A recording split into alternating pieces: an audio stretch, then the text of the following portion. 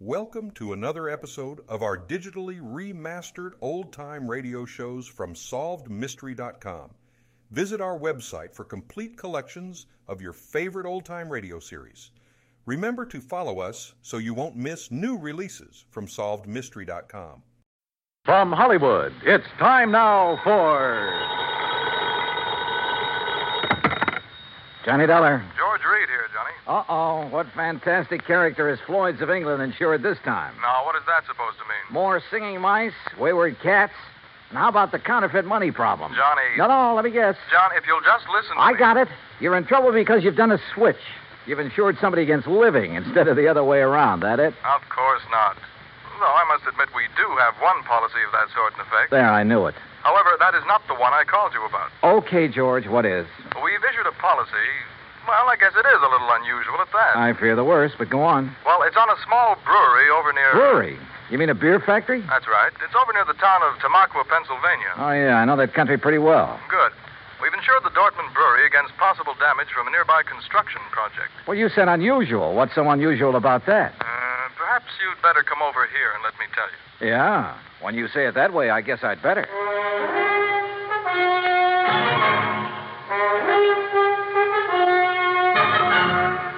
Bob Bailey in the exciting adventures of the man with the action-packed expense account, America's fabulous freelance insurance investigator. Yours truly, Johnny Dollar.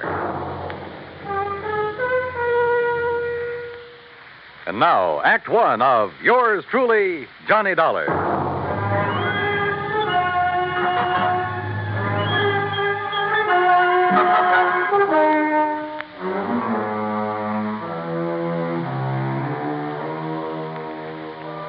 Expense account submitted by Special Investigator Johnny Dollar to Floyd's of England, North American Office, Hartford, Connecticut. Following is an account of expenses incurred during my investigation of the JPD matter.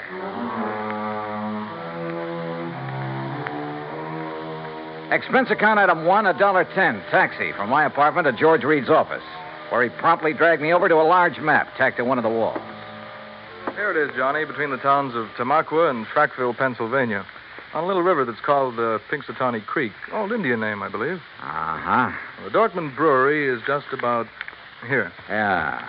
Well, okay, I'll rent a car in New York and drive over there. Now, wait. By making a couple of train changes, you can get most of the way over there by rail. Anything to save the company a buck, is that it? Why not? When that freewheeling expense account of yours gets into operation. Okay. What's the face value of the policy? Coverage for the whole plant, $820,000. Wow-wee. So I'll rent a car in New York. All right. Now, as I told you, we've insured the Dortmund Brewery against possible damage from the building of a plant right next to it. What kind of a plant? Competition. Another brewery. Oh, I see. Possible malicious damage. Is that what they're thinking of? That's what JP seems to be worried about. JP? JP Dortmund. Owner, manager, president, brewmeister, and anything else you can think of. Has anything happened yet? No, but I want you to go there and be sure that nothing does. Is this JP my contact? Yes. Okay, George, I'm on my way.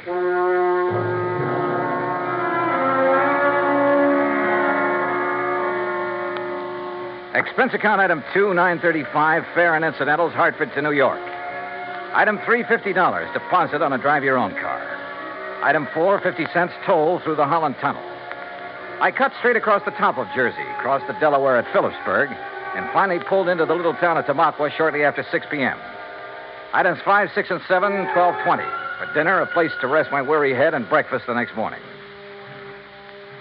The Dortmund Brewery sat on the western bank of Pinxatawney Creek, about 5 miles out of town, and looked as though it had been sitting there for 1,000 years. It was a small affair, and the old frame buildings were badly in need of a coat of paint. Just north of it rose a towering cliff, and on top of that cliff stood an array of cranes and machines and bulldozers that are used on modern large-scale construction jobs.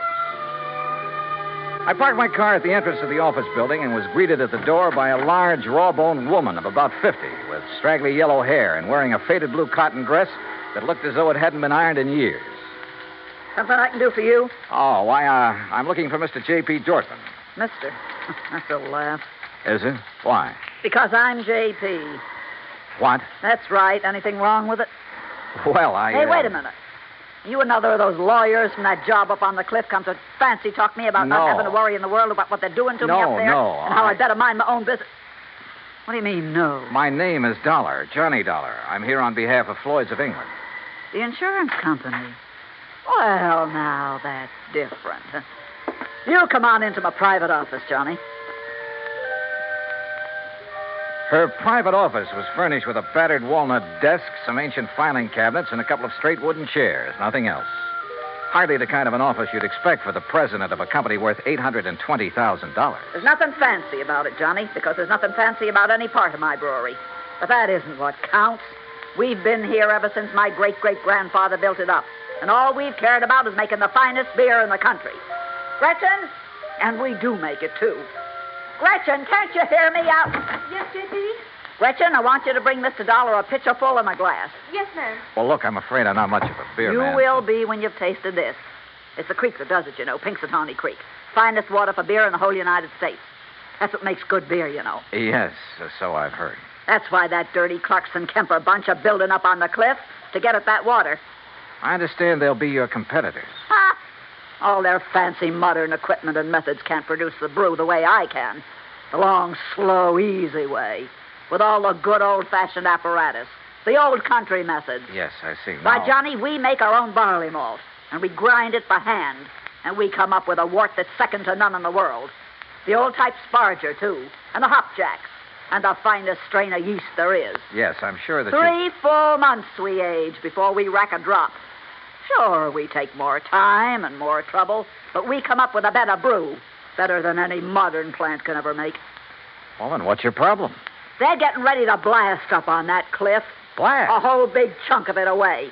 And when they do, that whole thing will come crashing down here. Thousands of tons of rock. Well, surely there's some state authority or something to prevent that. Oh, they've bamboozled the authorities. And your insurance company, too. They'll say it was an accident, a miscalculation.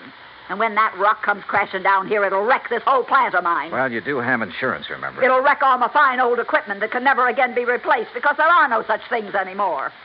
Well, when's all this blasting supposed to take place? Who knows? Tonight, tomorrow, next week. Who knows? That soon? Yeah. So, Johnny, if there's anything you can do, you'd better do it now. What's insurance money if I have to lose this for it?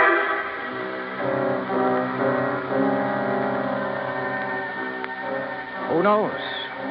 Maybe she was right suspecting her rivals might try a stunt like that to put her out of business. But it all seemed a little too far-fetched. And yet, when I think of some of the unscrupulous things that have been done to put down competition, maybe she was justified in suspecting this Carlson Kemper crowd of...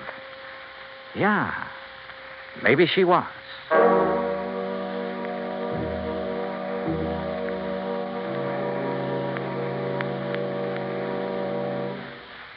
Act Two of yours truly, Johnny Dollar, in a moment. Our flag now numbers 50 stars, and behind each star there stands yet another flag representing one of the 50 states. Massachusetts state flag, bearing a green pine tree, is the descendant of the famous Liberty Tree flag that came out of Boston to serve all the original 13 colonies. It was under the Liberty Tree flag that the Sons of Liberty met and planned the Boston Tea Party, that our floating batteries on the Delaware River defended Philadelphia, and on the Charles River defied Howe's cannons. Beneath the tree is inscribed the state motto, Ensu petit placidum sub libertate quietum. By the sword we seek peace, but peace only under liberty. These words were originally written by the famous English patriot Algernon Sidney about 1659. This was a message intended for King George III. Unhappily, it went unheeded.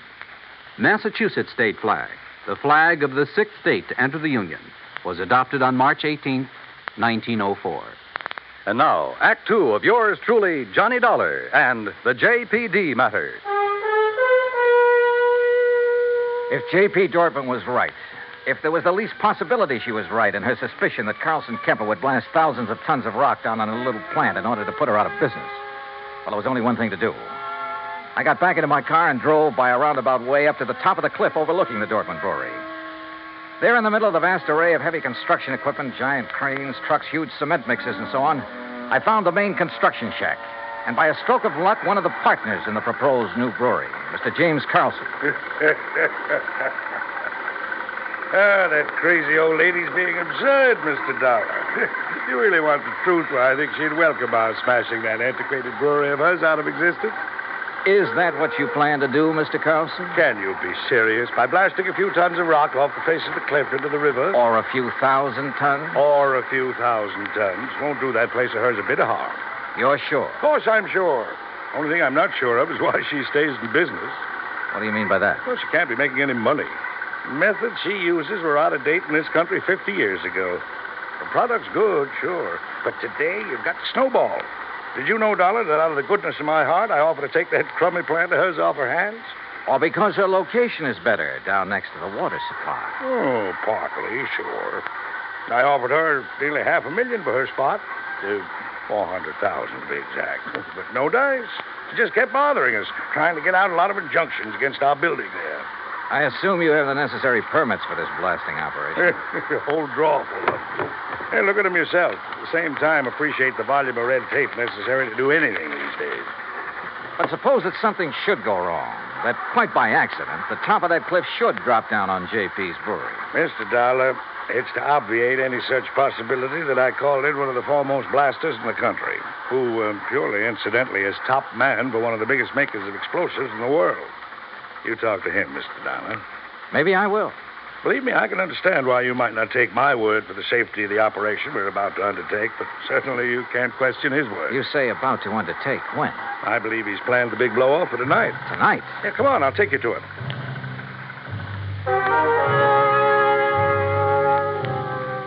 We found this expert, Mr. Sidney Crutchfield, in a small, tidy shack set out near the edge of the cliff, working over a series of complicated diagrams with a busy slide rule in his hand. And I must confess, he turned out to be one of the most interesting men I've ever met.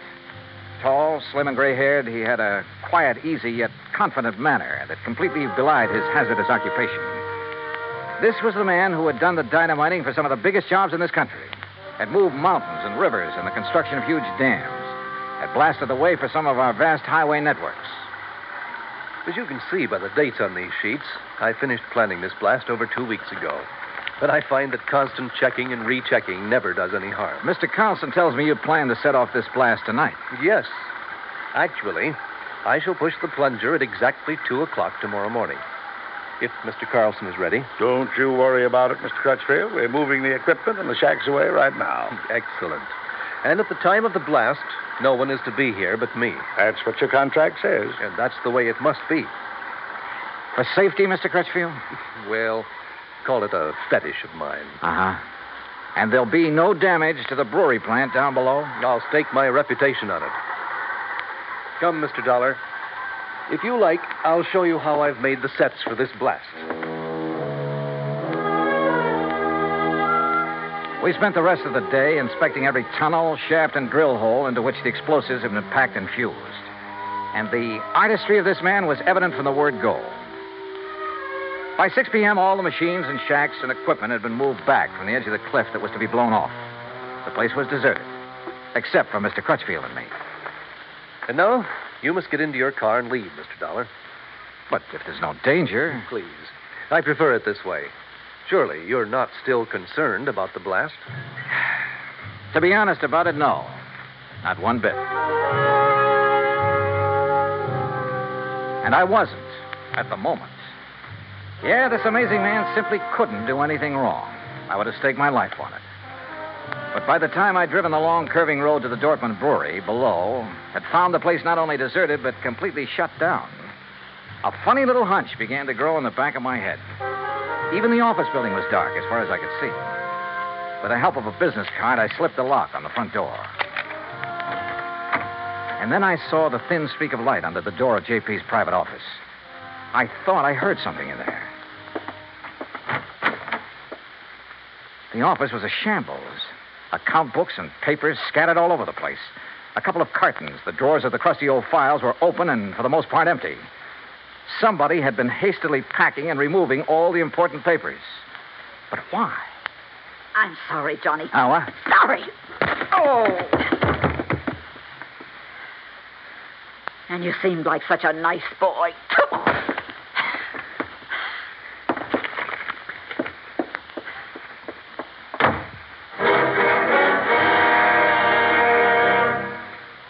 Act 3 of yours truly, Johnny Dollar, in a moment. Anyone who has survived the rigors of basic training is familiar with a great variety of milk that is dished out periodically in the armed forces. Now, there's frozen milk, concentrated milk, frozen concentrate, and good old powdered milk. But sometimes supplying wholesome, fresh, real milk has been a problem when servicemen have been stationed in out-of-the-way places. The United States Air Force came across that problem some time ago in the island of Terceira in the Azores, those Portuguese islands that dot an eastern portion of the Atlantic Ocean. The air base there was considered powdered milk country for a long time. Although cattle have played an important role in the economy of the island of Terceira, the herd was badly inbred and milk production was very low. Modern milk processing was not a part of the picture. And with the help of Portuguese veterinarians, the men in the United States Air Force unit worked out a free breeding service by using a small herd of milk cows acquired in England and the cattle there at Terceira improved. Then, a complete pasteurizing, homogenizing, sterilizing, bottling, refrigeration plant was flown in from the United States. As soon as this activity got underway, milk production began to climb steadily, and thirsty Air Force men and civilians were soon buying and drinking the new fresh milk. When economy of the island began to rise rapidly, the people were happy and grateful. You might say that a little milk of human kindness increased understanding on an island of freedom, the right of all men everywhere. And now, Act 3 of yours truly, Johnny Dollar, and the JPD matter.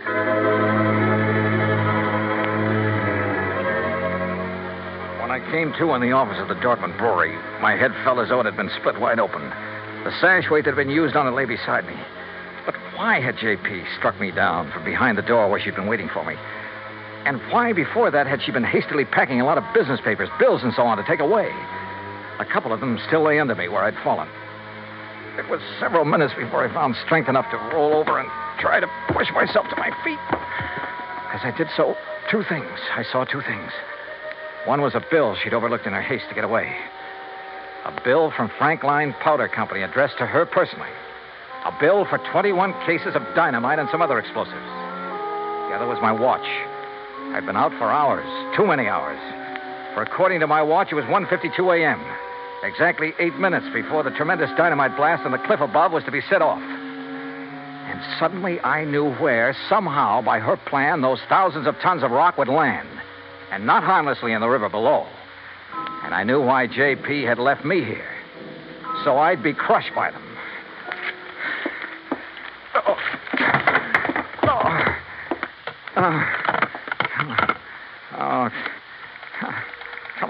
Come on.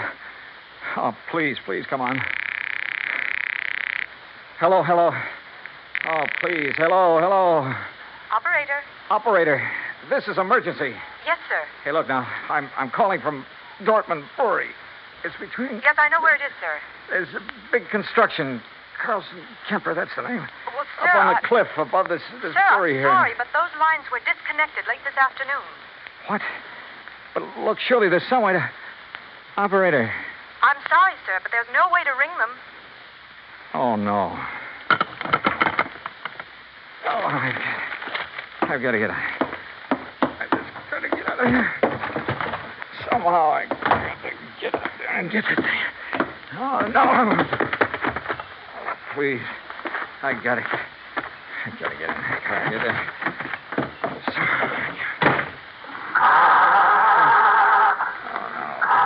My head, I can't.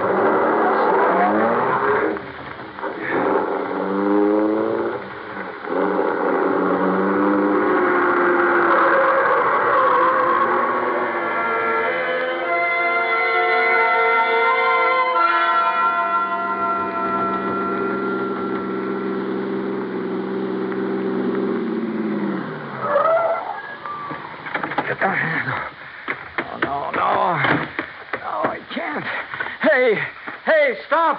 Who's that? What are you Crutchfield! Stop! Dollar!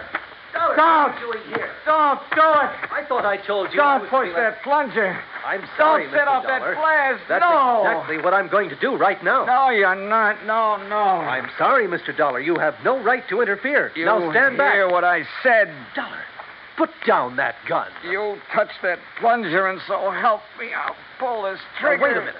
Dollar, what's the matter with you? Oh, What's happened to you, man? oh. Good heavens, man.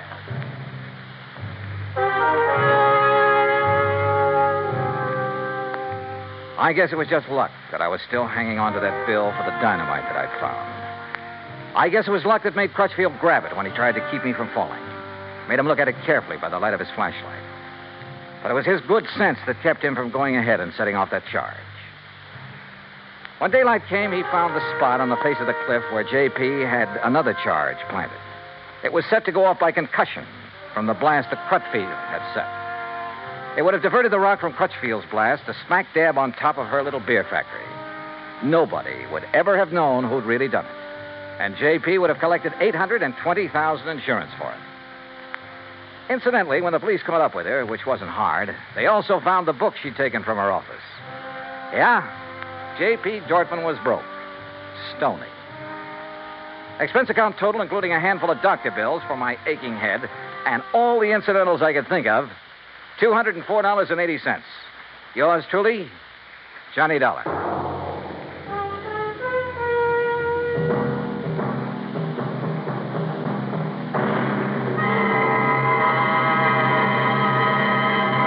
Our star will return in just a moment. Our flag now numbers 50 stars, and behind each star there stands yet another flag representing one of the 50 states. The origin of Hawaii's state flag has been the subject of much debate. It is now believed that it was the work of foreign advisors to King Kamehameha. Legend also has it that it was designed at the request of King Kamehameha by George Beckley, an English sea captain. The flag consists of 8 horizontal and alternating stripes of white, red, and blue, representing the 8 major islands in the chain. Also represented is the British Union Jack, a reminder of Captain Vancouver, who on his voyage around the world in 1794 gave King Kamehameha a British flag and the promise of British protection. The Union Jack is also a reminder of Captain James Cook, who discovered the Hawaiian Islands in 1778. Hawaii's state flag, the flag of the 50th state to enter the Union, was adopted in 1845. Now, here is our star to tell you about next week's story. Next week, the ideal vacation matter. But believe me, it turns out to be neither ideal nor a vacation. Join us, won't you? Yours truly, Johnny Dollar. Yours truly, Johnny Dollar, starring Bob Bailey, originates in Hollywood. It is produced and directed by Jack Johnstone, who also wrote tonight's story. Heard in our cast were Eleanor Audley, Gene Bates, G. Stanley Jones, Alan Reed, and Austin Green. Be sure to join us next week, same time and station, for another exciting story of yours truly, Johnny Dollar. This is Dan Cumberly speaking.